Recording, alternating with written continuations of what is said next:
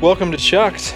I'm Austin Charles with my dad, Charles Braxton, and we're here on a scorching hot September day.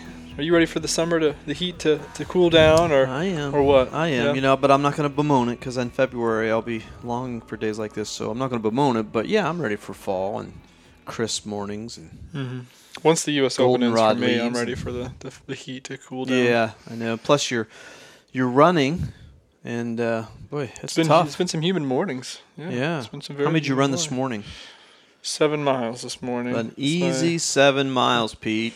An easy 7 miles. I felt a lot better than I thought I would. I did I had 20 on Saturday, right? 21 on Saturday, and I usually take a 2 or 3 days. Excuse me, 21 people. That last mile hurt. I gotta mention Yeah, it. you do. Hey, I'm It not was saying all 20 if I uphill. did 21. 21st There's mile no was way. uphill. It was tough, Yeah. but I wanted to keep going, but had a little game at noon Saturday. I usually take 2 or 3 days off, but I felt surprisingly great today. No soreness, no aches, no creakiness. My energy won't be back. Usually isn't back until about a week or two after something like that. It's a traumatic event to your body. But I felt great today, so I did a little bit of a tempo run. I had a mile, like 4 or 5, down to 6.5. So, I pushed it a little bit, but not too hard. So I feel good. Feeling That's good. good. It's good pace. How's your foot? You've been pretty injured. Discouraged, I was on my feet all day yesterday, long day, and boy, last night I couldn't sleep because it was throbbing. So I'm really bummed. I'm doing treatment. Started the cryo a couple weeks ago, which is awesome. I've got the gun on it, but last night it was just throbbing. I was thinking of you last night with the injury you have, and it's a good message to everyone out there listening. But it was talking about getting your best physical performance out in the vein of Eliud Kipchoge, who's going to attempt to break the 2-hour marathon in October again. He is. Wow. He is. Yeah, unofficially, it won't be an official race, but it's on the track, right? Yeah, he's doing it. I think at a different place flat this time. Okay. I don't. He did it last time in Italy somewhere with Nike, but this one is with some other company. It's very fascinating. He's got Formula One engineers working with him to shape out his pace crew that will be running with him to get the most aerodynamic. So he's got 1,500 meter runners. He's got marathon runners that are all different guys pacing him for this. Anyway, in his pursuit of this, it talks about him. He's like up to I think he runs like 160 miles a week or something. Talks about his whole process, but the article was about how he epitomizes that. I mean, he's got every lab from Germany to Beavertown, Oregon, at his disposal to get him to be as fast and as nutritionally optimal as he can, and physiologically optimal as he can be. But really, the main things that he uses to get peak physical performance are all the things that are strongly suggested to us to monitor or to seek, which is at least 7 hours of sleep every night, as low psychological stress as possible, and then nutrition, water. And so I was thinking of you, and that the article was kind of about before you get the go on the beet juice diet and hit the cryotherapy tanks and get the vapor flies, which I have on my feet right now, Nike, the carbon plated shoe. Before all that, these are the things that we were saying in the 70s and we're still saying now is you need at least 7 hours of sleep. You need to have, the appropriate diet, not the crazy, beet juice diet the same, but, get your protein and and not eat the crap. And then the psychological stress. And I think makes sense. Psychological stress is probably something that, and thinking how significant of a role that plays in your body's performance, that's certainly something that goes through you, and you don't sleep great, and you have a lot of psychological stress, and your wife takes you to Cheesecake Factory every Friday. So you just lose. Yeah, it's a battle. It really is a battle. I feel like I handle stress positively. I'm a believer in the effect you expect is the effect you get. I sleep pretty well. I do. I have stretches, but that's usually because I had drank caffeine or had carbs too late I can totally correlate not sleeping well to carbs too late, usually, and sometimes caffeine. But so I think I know this. I haven't been drinking enough just pure water lately. That's a good checkpoint there. I haven't, and it always, when our family has birthdays, they're Jewish week-long wedding celebrations.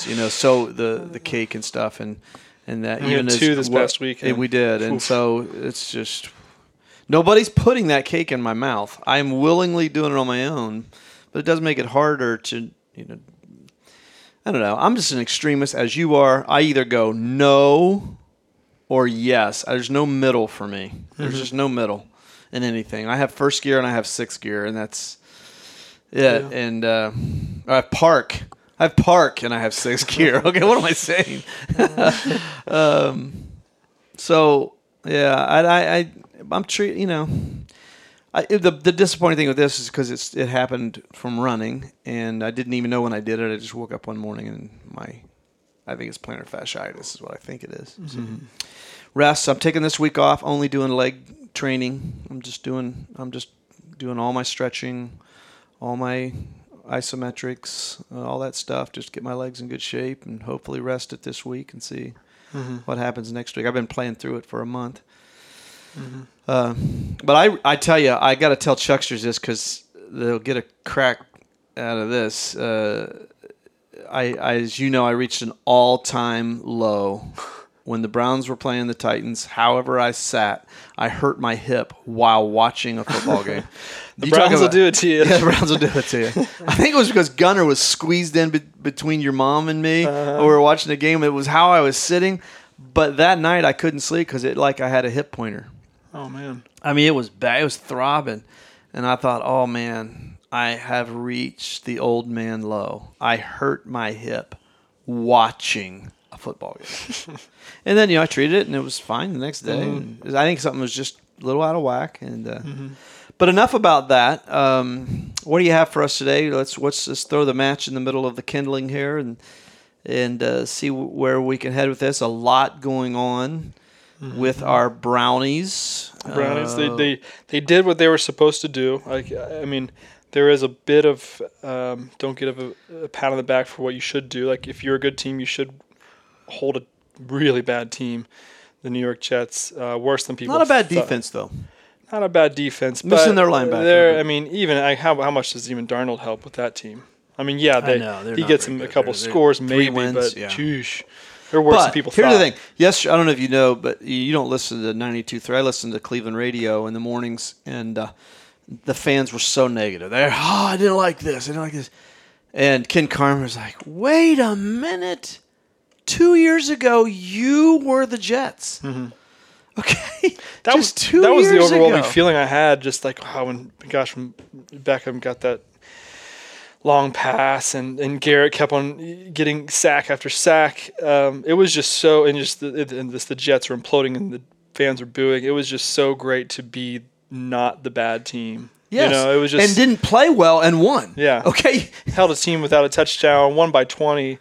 I was so excited, and it was on Twitter. It was stupid here. People say, well, this team is going to get killed. If this team shows up to in Baltimore, against LA, in San Francisco. And that was the sentiment on the radio yesterday. Yeah. Raining on this, and it's not an accomplishment beating I'm the Jets by that you, much. A but 20-point win in the National Football League on the road. I don't care who it is. They're pros, man.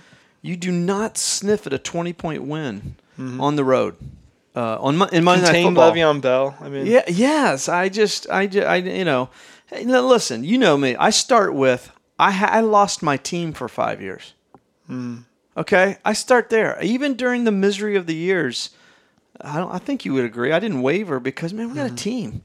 Now, it was debatable whether the Browns were actually a part of the NFL because it felt like they weren't. They were never mentioned in anything, and they deserved that. But I start there, and then when you go, wait a minute, you're winning by 20 on the road, and you people are you think the house is burning down. Baker is not as good as we thought. Freddie Kitchens can't coach. Myles Garrett keeps getting penalty. Picking out. And I'm reminded these are the people who drove Bill Belichick out of Cleveland. That's the thing people forget. These people are the ones that drove Bill Belichick out of Cleveland, the greatest football coach of all time. And I don't forget that. Okay?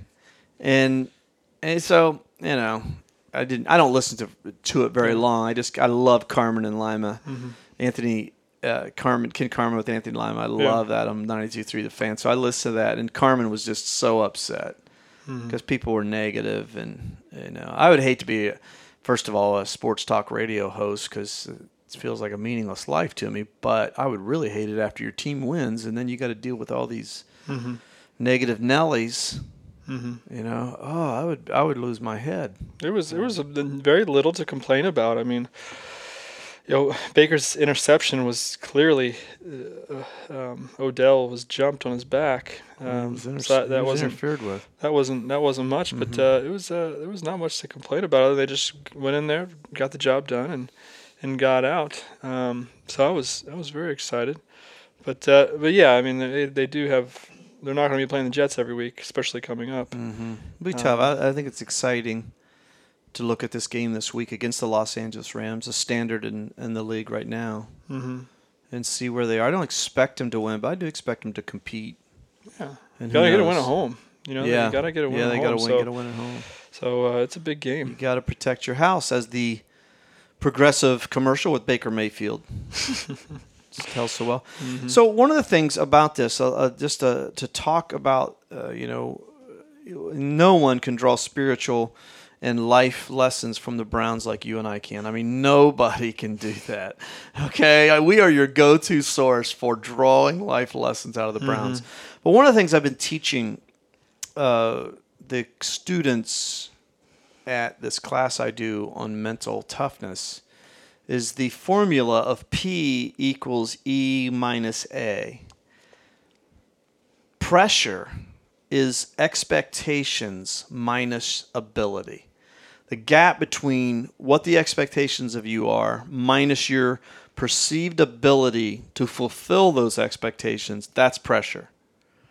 Okay, so the gap, pressure is in that gap between the expectations on me and my ability to fulfill it. So there are so many, for you and I to talk about this, and one of the things we like to do with the Chucksters is give them insight into the kind of conversations you and I would have in private to some extent. As I was thinking about the Browns, and I'm thinking and teaching on this and having this formula, this equation running through my mind, we actually taught it last night at Players Box, is this, this idea that pressure is only a perception of my ability to fulfill the expectations. So as I think I mentioned on Chucked, and I know I've mentioned to you that I've never bought into the hype just because there's a difference between winning when nobody expects you to last year and winning when everybody expects you to. There's a big difference. 9-7 to me is a good year. It really, especially with their schedule, it's a good year. I'll take that. Plus, they're in the NFL now, so they're actually relevant, so I'll take that. But I do see a team that is pressing, that it's hard to deny for me that it's not related to the expectations. Baker's not taking the little dump downs. It's real obvious many times. He's got a tight end coming across the middle. He's got a receiver out of the backfield, and he's going for the big, It's hard not to see the expectations are weighing into that. So let's talk about that, because all of us deal with that. I've mentioned before that people in my life that mattered to me had higher expectations for me in my profession than I've probably fulfilled, although they would respect certainly what has happened at Southbrook. I've not reached expectations, and that doesn't matter, but sometimes it plays with your head. Then you are my son, and you have these immense talents of thought and communication, your writing ability, your brain, and you've grown up at Southbrook. Now you're employed at Southbrook.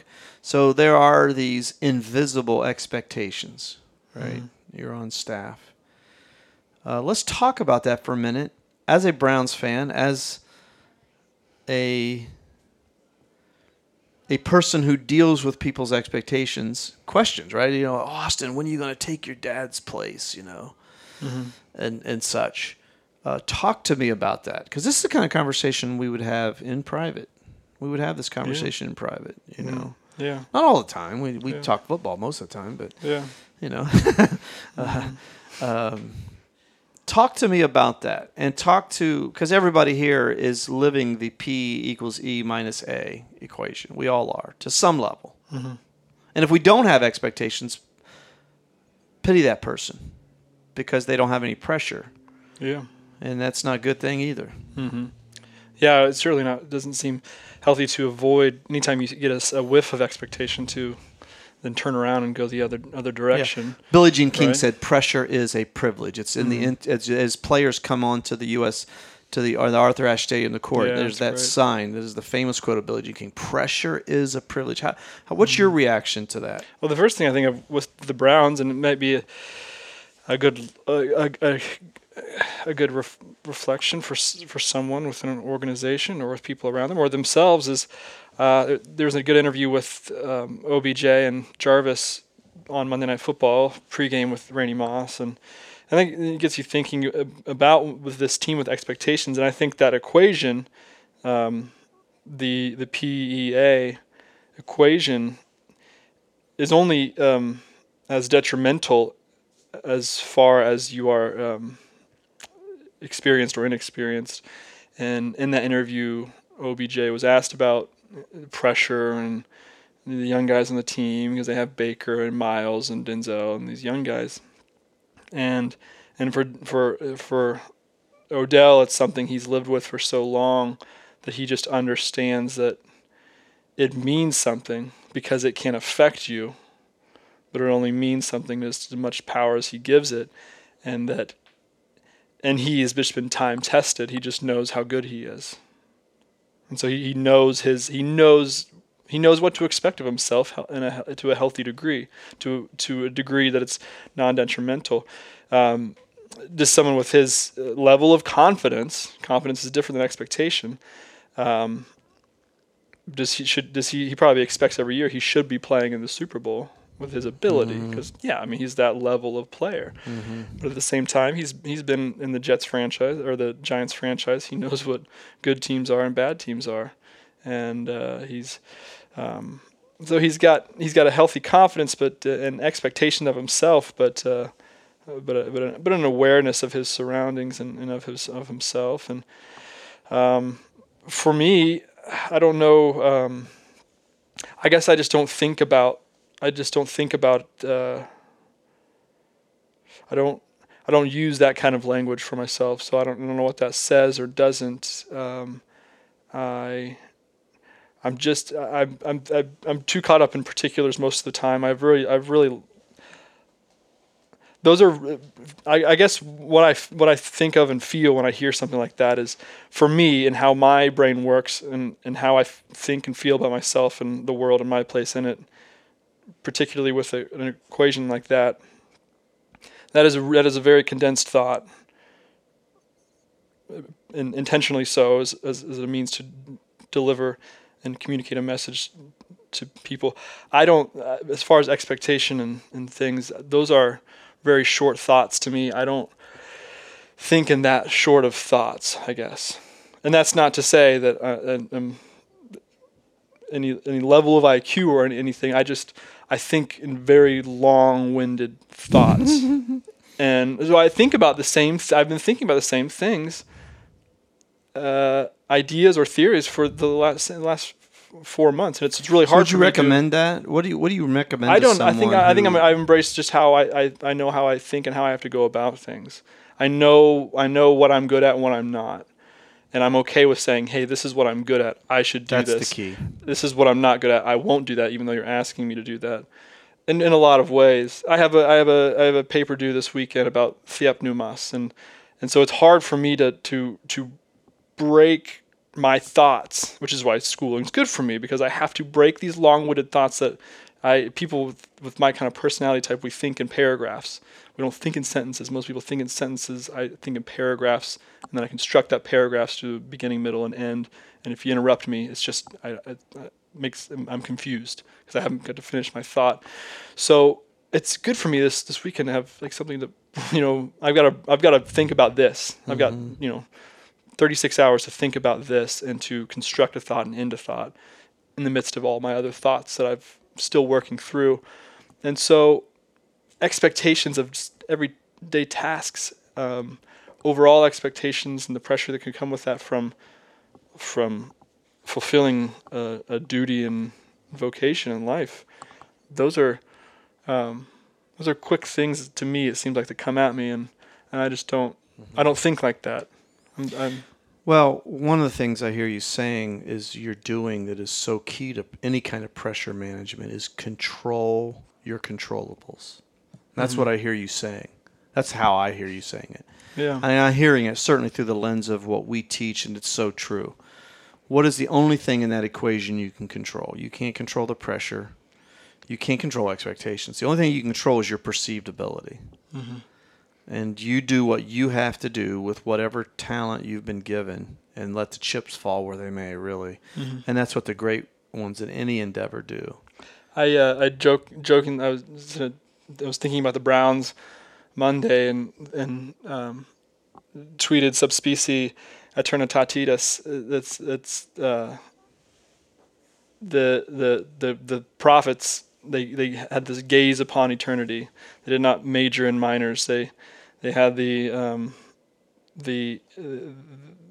didn't get mixed up with the minuscule things. They had their mind on the monumental things, and I suppose that's something that to big picture in mind. That's another way of saying don't major in minors. Yeah. Keep main things. Keep the main thing. The main thing. Yeah. And so there's a pacing oneself in PEA, I guess, too. There's a from a Paul to Timothy type of way. Like there's a pace yourself here, young one. We're playing the long game. We've got a lot to do now, but we've got a long race to run. And is that what you tell someone? So I know a number of listeners of this are in their 20s. They're guys, and they literally like hearing from you. Gals who like hearing from you. Is that what you would tell them? What would be your recommendation to them now? You're 20. What? 20. 29. Yeah. And what would you tell them? And then in regards to that right now, I like that. It's a long game. So that's number one. It's a long game. Right? Yeah. Yeah, I love that. That's a good thought. Gaze upon eternity, and I think that's the way I think of that. That's if something works.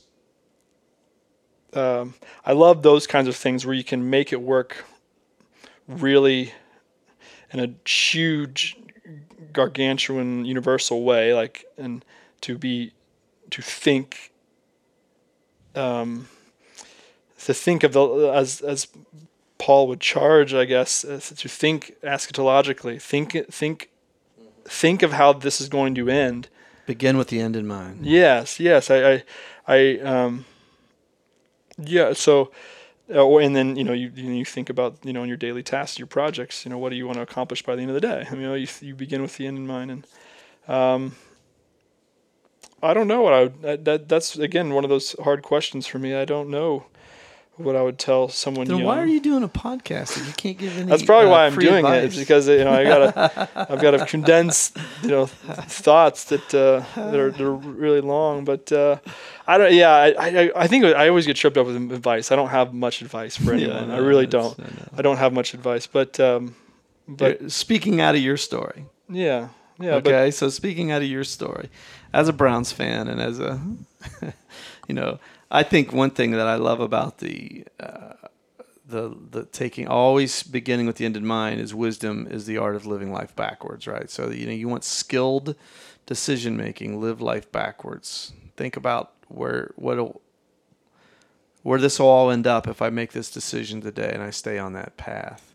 Mm-hmm. And then in light of eternity and in light of the world, perspective is the other thing. That's the thing I always preach to people who just get panicked about this is going on at our church, and we have staff who just panic over stuff. It's like, listen, and I always remember what Tony Wallingford told us before just about every game: 3 billion Chinese don't give a rip about this game. Mm-hmm. They don't care. I mean, Southbrook's not that big a deal. Mm-hmm. It matters to the people who matter to us, right? We love, and but it's just the world's gonna go on if Southbrook ceased to exist today. Mm-hmm. The world would go on just fine. And that's, to me, is always about perspective. Pressure is perception, right? It's a perception of, expectations. Another note. We talked about this and talking to a group of youngsters.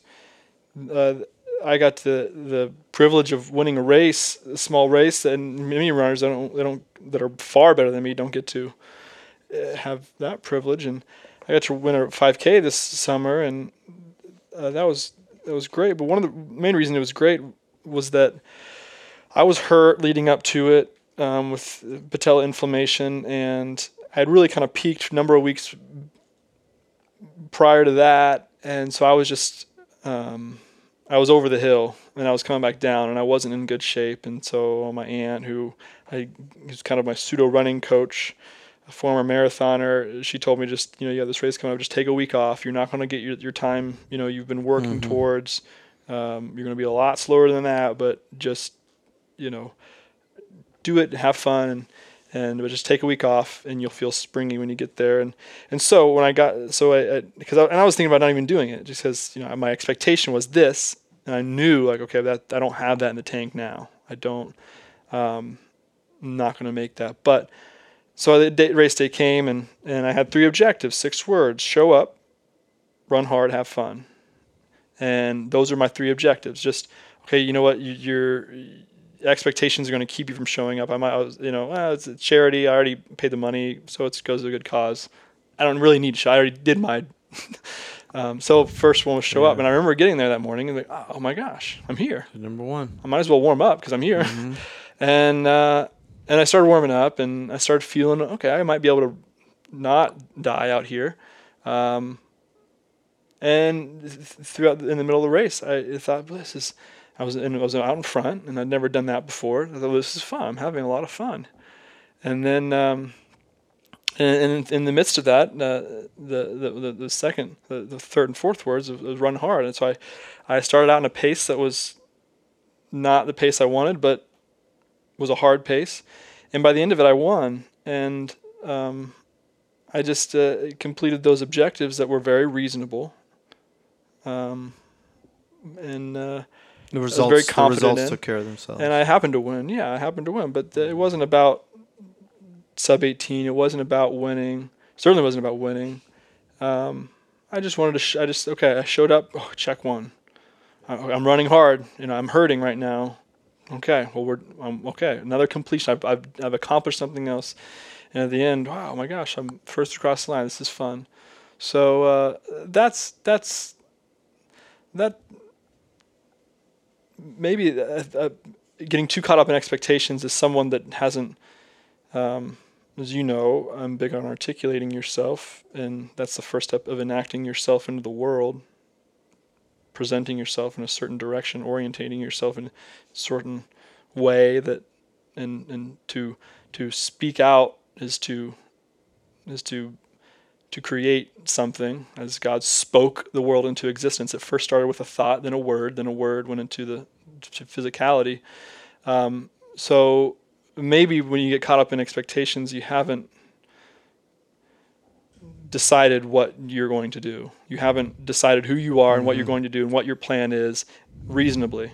And we've talked about mission statements before, and mission statements certainly aren't to be something unrealistic or anything. It's grounded in reality, and I think that's what I did that race day, and that's what hopefully maybe in life I'm doing as well, which is I know what I can do and what I can't.